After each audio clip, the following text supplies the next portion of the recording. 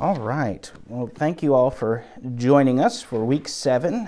And we are looking at chapter 8 today on church discipline in our book, Church, Do I Have to Go? So the main idea for this evening is that love cares enough to correct each other's sin. So I've got a couple questions to open this up, just to get some conversation going. What do you think of when you think of church discipline? What comes to mind? That it doesn't happen very often, even when it should. Okay, it doesn't happen very often, even when it should. Okay.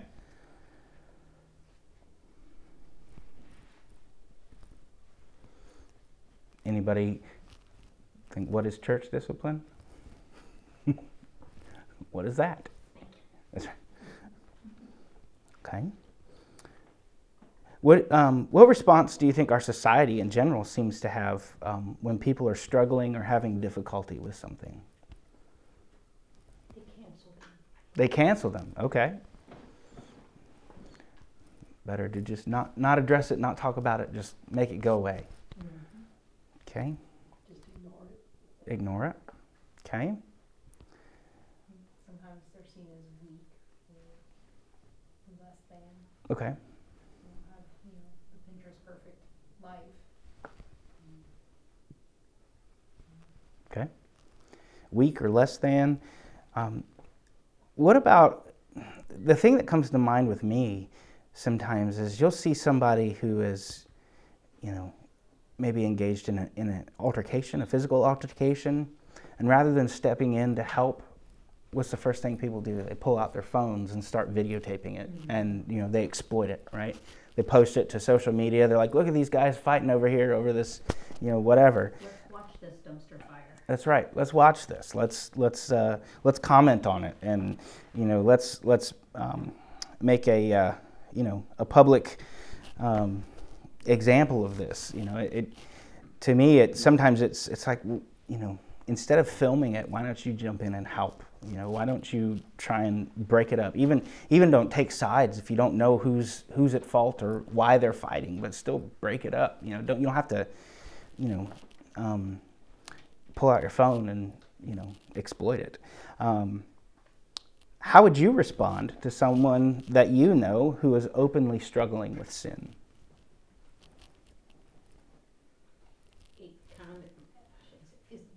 It depends on how close we are and the type of relationship we have. Okay. Because if it's someone that I'm close with, they know it's coming from the heart. But if it's someone that I see, we're friends on Facebook, we're not friends in person, and I see what you're doing, and even if I wouldn't comment on Facebook, but I reach out, hey, we don't communicate all the time, but you want to say something to me when I'm doing something wrong, I'm not. So it just depends on how close we are. Mm-hmm. But if we're close, I will tell you, like, hey.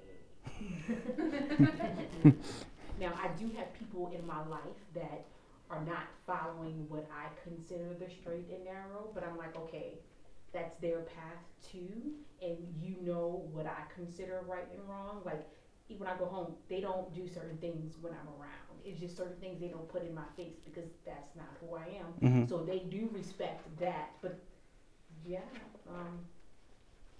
there's nothing I can say to change their minds, but hey, something's going on, but they need prayer, they'll reach out to me. So they know what right and wrong is, but it just...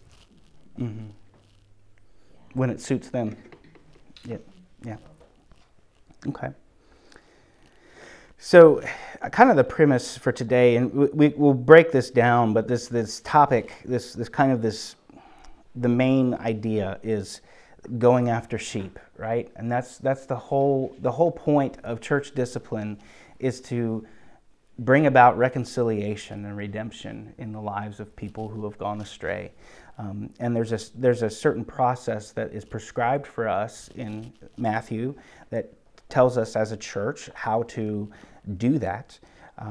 But we'll start off with James 5:19 through 20. It's, my brothers, if anyone among you wanders from the truth and someone brings him back, let him know that whoever brings a sinner from his wandering will save his soul from death and will cover a multitude of sins. So God intends his church members to not allow one another to be consumed by sin. The whole reason we're in this together is to grow together, to protect one another, to keep to battle sin together. And so by battling sin together, that means sometimes we have to get messy in order to deal with it. And so as a church, we should be compelled by grace to do whatever we can to rescue wandering brothers and sisters. And so, and again, there's a prescribed method for this that we'll go through tonight. But this concept of discipline is not one that's foreign to us. I mean, we've all grown up, we've all worked, we all know that at some point in our lives, we have encountered discipline, right? We have been disciplined. We are being disciplined. You know, there are any number of things. It's not something we grow out of ever. You know, the Lord can discipline us, and we encounter that, or we engage in discipline. In child raising. Because we're trying to train those little unregenerate sinners into, bring them along into, train them in the way they should go. And so, we're all engaged in it in some point. Hebrews 12:6, for the Lord disciplines the one he loves. He chastises every son whom he receives. And so there's this idea that discipline is done out of love, not out of spite, not out of condemnation or judgment. That's up to the Lord. But when we engage in church discipline, it's to be done in love. The whole point behind it is to bring about repentance and reconciliation. So we have been reconciled as his beloved children and are being conformed into the image of Jesus. Romans 8:29. For those whom he foreknew, he also predestined to be conformed to the image of his Son, in order that he might be the firstborn among many brothers. Colossians 3:10. And have put on the new self, which is being renewed in the knowledge after the image of its creator. So God uses many things to shape his people, including pain. Anybody think of a time where God has maybe used pain to shape us, to stretch us, to grow us? Yeah, okay. So Hebrews 12:3-11, consider him who endured from sinners such hostility against himself, so that you may not grow weary or faint-hearted. In your struggle against sin, you have not yet resisted to the point of shedding your blood. And have you forgotten the exhortation that addresses you as sons? My son, do not regard lightly the discipline of the Lord, nor be weary when reproved by him. For the Lord disciplines the one he loves and chastises every son whom he receives. It is for the discipline that you have to endure. God is treating you as sons. For what son is there whom his father does not discipline? If you are left without discipline, in which all have participated, then you are illegitimate children and not sons. Besides this, we have had earthly fathers who disciplined us, and we respected them. Shall we not much more be subjected to the Father of spirits and live? For they disciplined us for a short time, as it seemed best to them, but he disciplines us for our good, that we may share his holiness. For the moment, all discipline seems painful rather than pleasant, but later it yields the peaceful fruit of righteousness to those who have been trained by it. So again, what is church discipline? We see this in Matthew 18. This is where we get the steps that we take, the process. So Matthew 18:15-18. If your brother sins against you, go and tell him his fault, between you and him alone. If he listens to you, you have gained your brother. But if he does not listen, take one or two others along with you, that every charge may be established by the evidence of 2 or 3 witnesses. If he refuses to listen to them, tell it to the church. And if he refuses to listen even to the church, let him be to you as a Gentile and a tax collector. Truly I say to you, whatever you bind on earth shall be bound in heaven, and whatever you loose on earth shall be loosed in heaven. We're also going to look at 1 Corinthians 5, 1 through 13, which says, it is actually reported that there is sexual immorality among you, and of a kind that is not tolerated even among pagans, for a man has his father's wife. And you are arrogant. Ought you not rather to mourn? Let him who has done this be removed from among you. For though absent in body, I am present in spirit, and as if present, I have already pronounced judgment on the one who did such a thing. When you are assembled in the name of the Lord Jesus, and my spirit is present with the power of our Lord Jesus, you are to deliver this man to Satan for the destruction of the flesh, so that his spirit may be saved in the day of the Lord. Your boasting is not good. Do you not know that a little leaven leavens the whole lump? Cleanse out the old leaven, that you may be a new lump, as you really are unleavened. For Christ, our Passover lamb, has been sacrificed. Let us therefore celebrate the festival, not with the old leaven, the leaven of malice and evil, but with unleavened bread of sincerity and truth. I wrote to you in my letter not to associate with sexually immoral people, not at all meaning the sexually immoral of this world, or the greedy, or swindlers, or idolaters. Since then you would need to go out of the world. But now I am writing to you not to associate with anyone who bears the name of brother if he is guilty of sexual immorality or greed, or is an idolater, reviler, drunkard, or swindler, not even to eat with such a one. For what have I to do with judging outsiders? Is it not those inside the church whom you are to judge? God judges those outside. Purge the evil person from among you. So pretty harsh words. And then also in Titus 3:10, as for a person who stirs up division, after warning him once and then twice, have nothing more to do with him. So there is some pretty clear language here that says, here's what you're to do. If they won't be reconciled, if they won't be, if they're unrepentant, if they won't be changed, then have nothing to do with them. And so there's a warning here and a charge for the church to guard the church, right? It's to guard the reputation, to guard the witness of the church to the community. It's to not let people bring shame upon the name of Jesus and bring shame upon the church. So when someone who professes to follow Jesus persists in an unwillingness to fight their abiding sin, sirens should begin to sound. So that's when we need to take some action. And so they are in danger of falling into destruction. So if this person is in unrepentant sin and they have an unwillingness to fight it, then they're in danger of falling into destruction. So Ephesians 5:3-13 says, "But sexually immoral or all impurity or covetousness I can't read. Let me try that again. But sexual immorality and all impurity or covetousness must not even be named among you, as is improper among the saints. Let there be no filthiness, nor foolish talk, nor crude joking, which are out of place, but instead let there be thanksgiving. For you may be sure of this, that everyone who is sexually immoral or impure, or who is covetous, that is an idolater, has no inheritance in the kingdom of Christ and God. Let no one deceive you with empty words, for because of these things the wrath of God comes upon the sons of disobedience.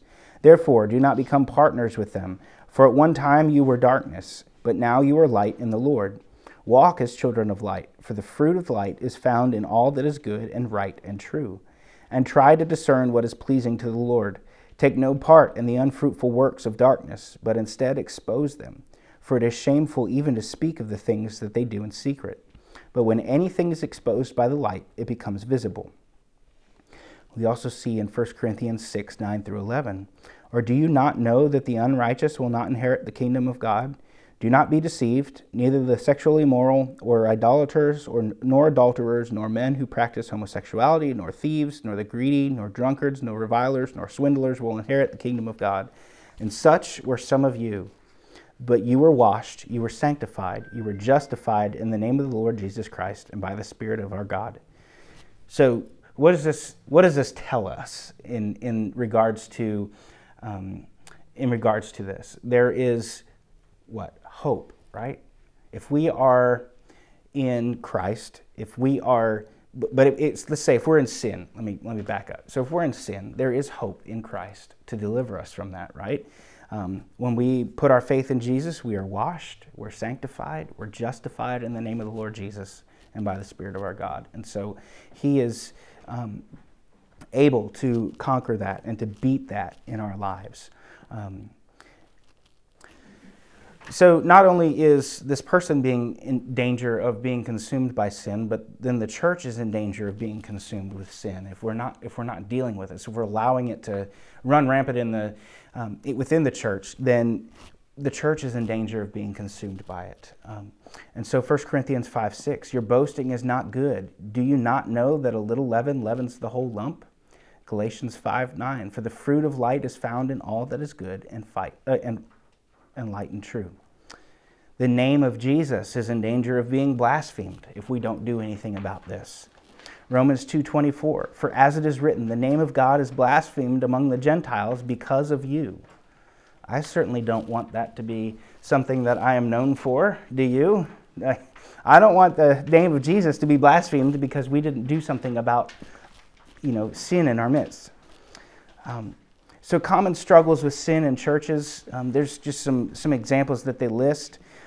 There's persistent sexual sin, which we've read about already in 1 Corinthians 5, 1 through 11. We've kind of been through this and read through it. There's also stirring up division in the church. So there are people that will try to stir up division, try and pit one side against another over an issue that may not even have any sort of eternal importance.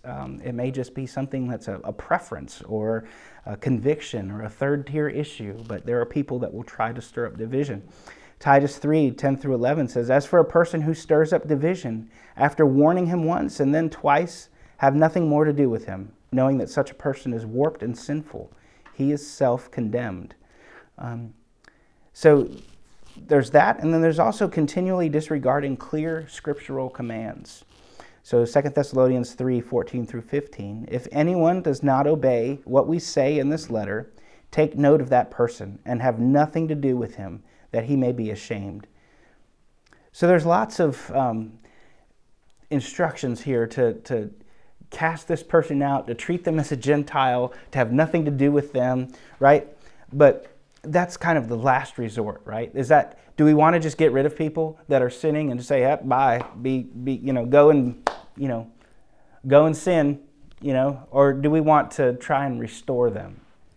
Do we want to try and restore them to the faith, restore them to the church? Is that our end goal? Seeing some head nods. Okay, well we're in agreement then. So there are some steps that the church can take in this regard. Number one, the church could remove the affirmation of that person's profession of faith. So assuming we've already gone through the steps outlined in Matthew 18, where we've gone to them by ourselves, we've taken witnesses to them, they've still ignored them, and then we've gone to the church, and the church is now trying to speak into this person's life, and they're still not repentant. They're not having anything to do with it. The church could then vote or move to remove the affirmation of their profession of faith and say, we can't discern because of the actions that you have whether or not you are truly a professing believer in Jesus. That's not for us to judge. Only God knows your heart. However, because of the fruit that you have produced, we can no longer affirm that you meet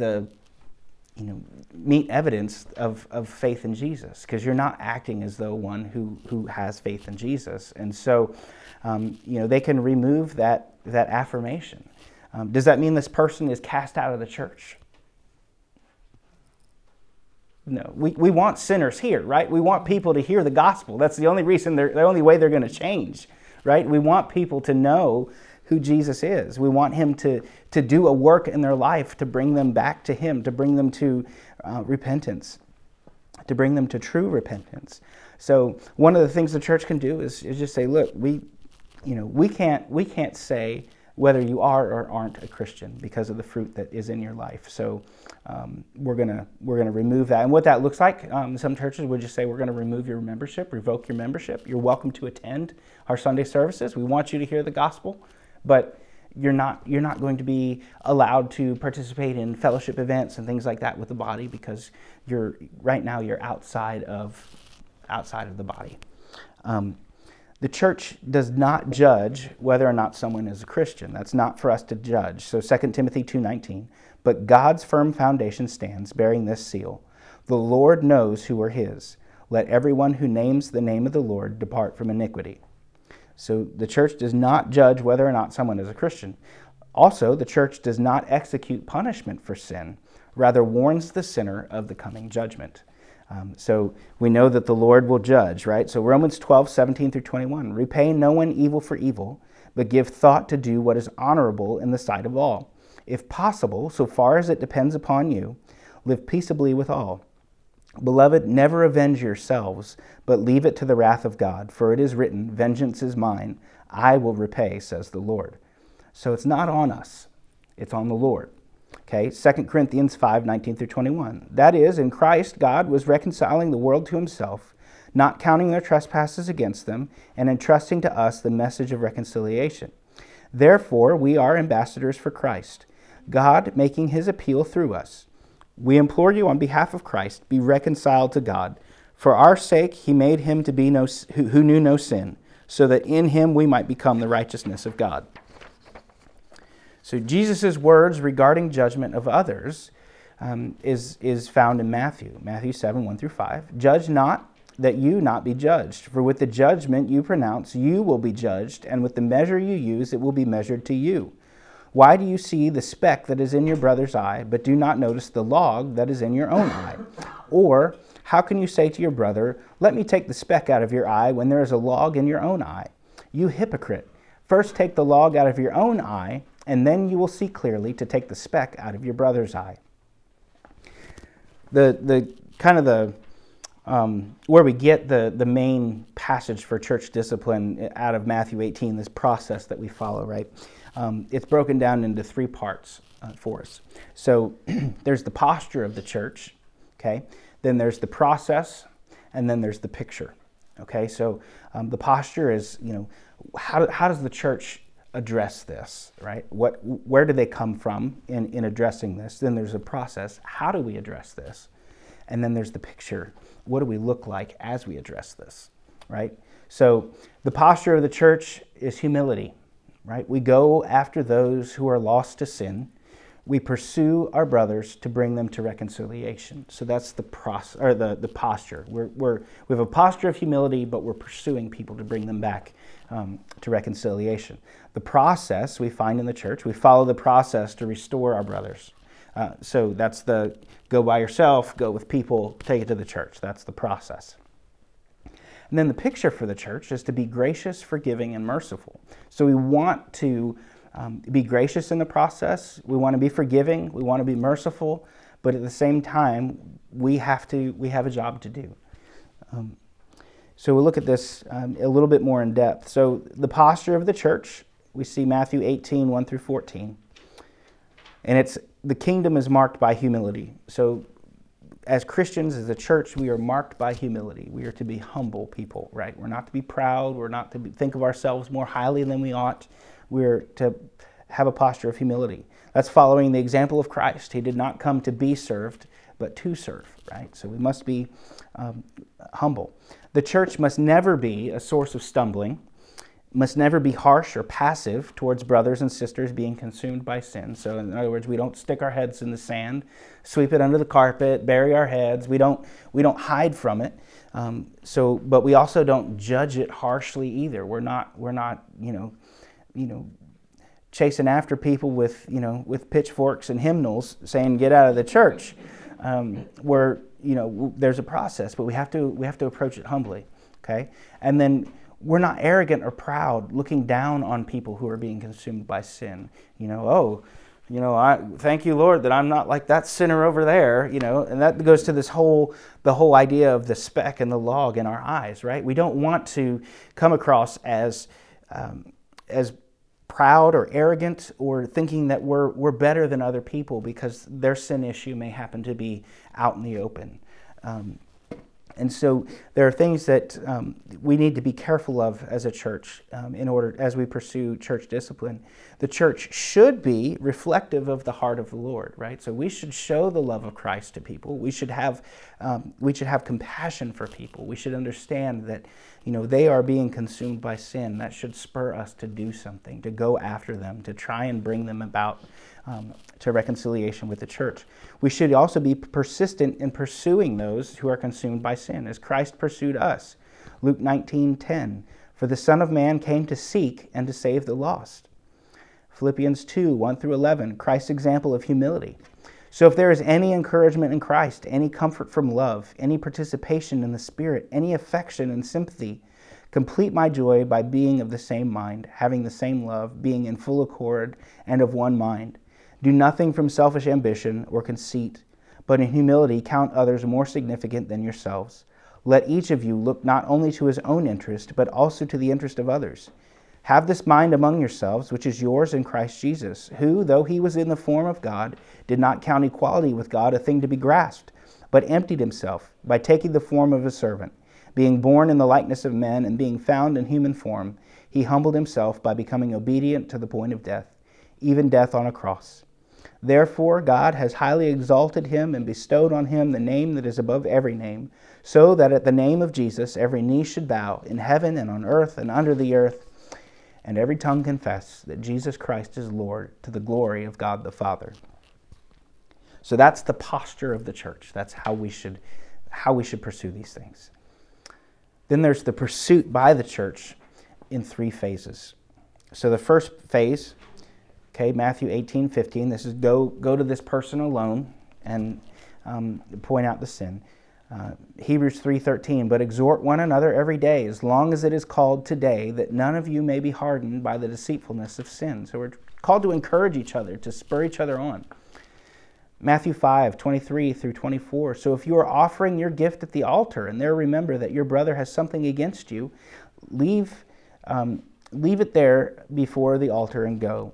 First be reconciled to your brother, and then come and offer your gift.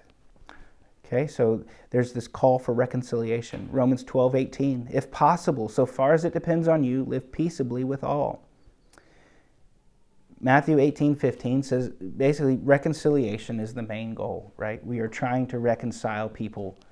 We are trying to reconcile ourselves.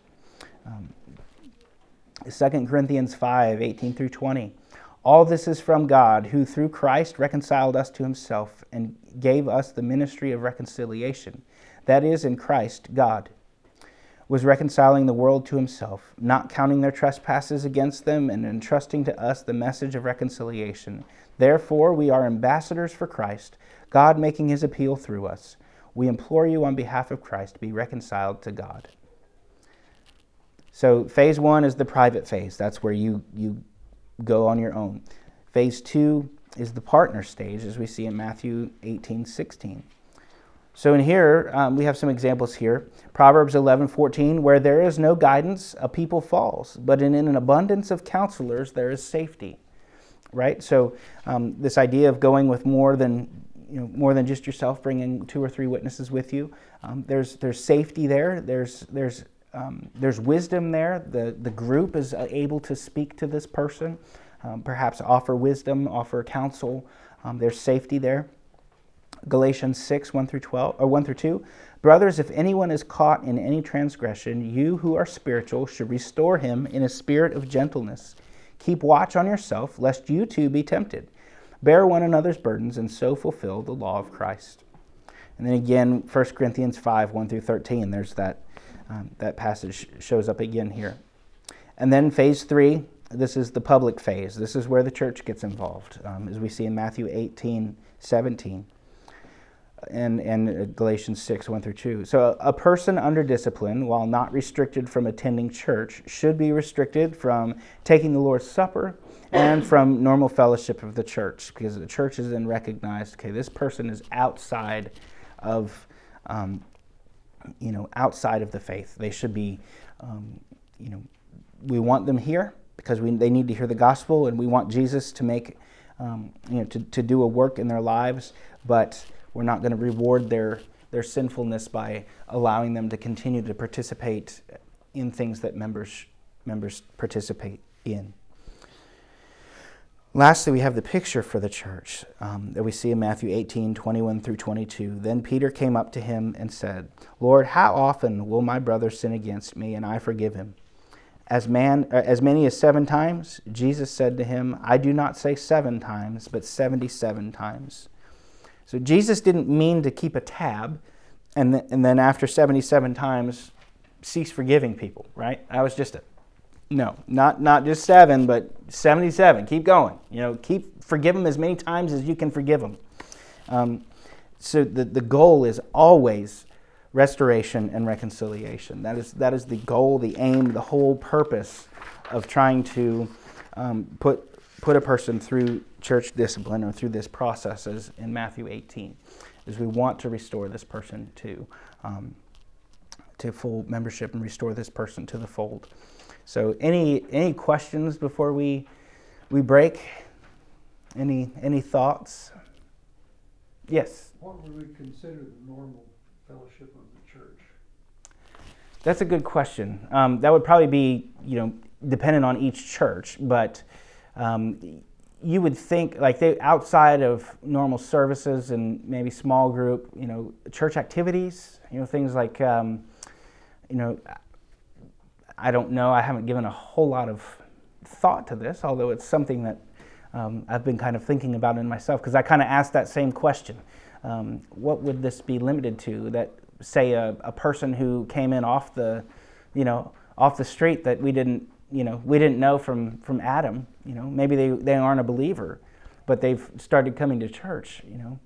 But there could be things that they would not be permitted to be a part of, as sort of a way to maybe allow them to reflect and think on, what am I, why am I not allowed to be a part of this? But the Lord's Supper would probably be one of them, because that would be, if we can't gauge that you are a professing believer in Jesus, and we haven't, it's sticky because we have open communion, but it's as far as that goes. We always put the disclaimer out there, it's open communion. Anybody who is a professing believer in Jesus may participate in the table. But if there is a person in our midst that we know is under church discipline, then that person would probably have been made aware, hey, you're not welcome at the table until you get things right, because you would be outside of repentance. You would be outside of, there would be a division between you and Jesus in this regard, because you have this unconfessed, unrepentant sin in your heart. And so it would not be proper for you to take the Lord's Supper, because you are reflecting on a sacrifice that Jesus made, right, to forgive you of sin, yet you are openly sinning against him. And so that would not be an appropriate action or an appropriate heart posture to enter into the Lord's Supper. So that would definitely be one of them, I would think. And then fellowship opportunities. That could be things like times the church is gathered together for fellowship events. That could be. I mean, I don't know for certain that would be something that we would do, but there would be instances where it would be, but if the person is continually stirring up strife, and in a fellowship opportunity, if it's church, you're sitting and listening. Right. But if it's a fellowship opportunity, you have those opportunities to talk and stir up strife. But I also see that it could be an opportunity for others to be like, all right, come on, guy. Mm-hmm. Mm-hmm. Come on. Yeah. So, and I think it would probably be up to each individual church to address how they would proceed in that. But that would it wouldn't be a at the time conversation. That I think that person after that point, after the church has said, hey, you're under church discipline right now, there would have been a conversation saying these are the things that you are permitted to participate in, and only the things that you're permitted to participate in until you get your act together. That would be my thoughts on it. But that's a great question as far as what can you do, what can't you do. It may depend also on the circumstance too. What kind of sin are we talking about? You know, if it's somebody who's stirring up division or stirring up strife, then yeah, maybe you don't want that person roaming around freely talking to whoever they want to talk to.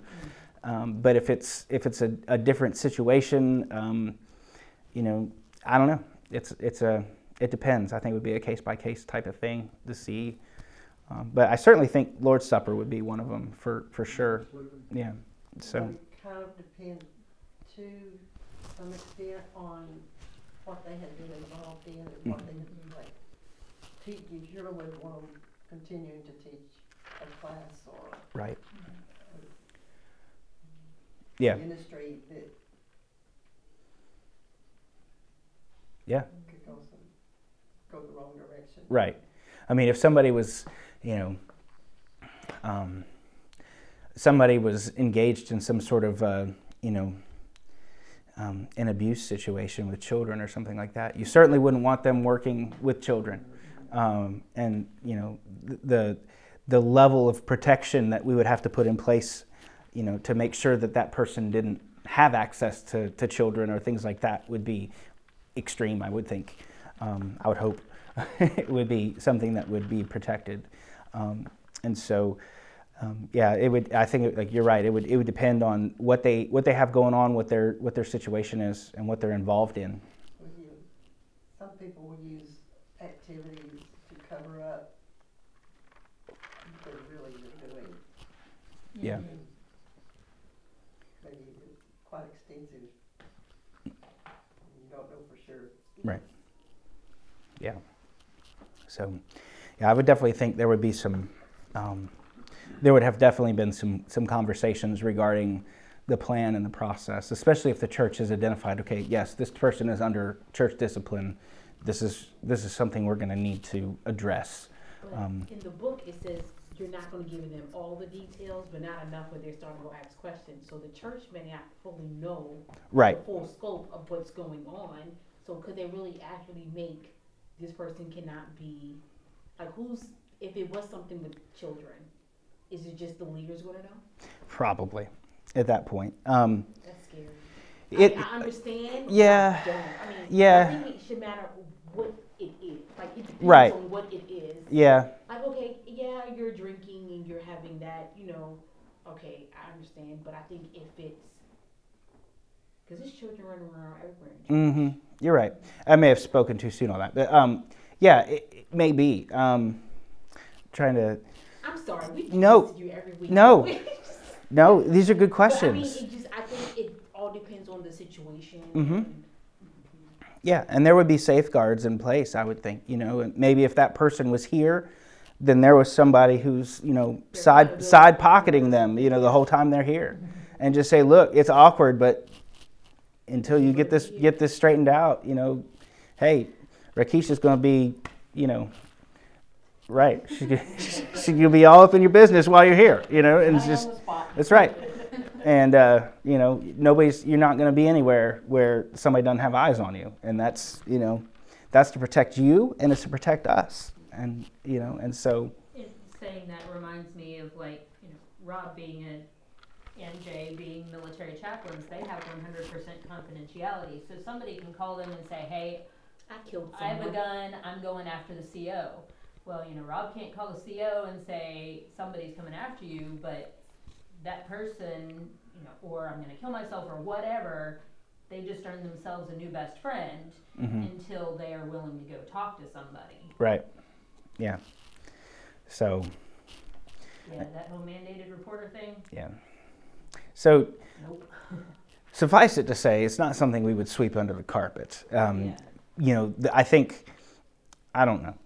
The church would probably have enough details to know, okay, this person is under church discipline. They've done something that has, you know, blasphemed the name of Christ. They've done something that's tarnished the name of the church and tarnished the name of Jesus, and they're going to suffer the ramifications for it, both legally and within our church.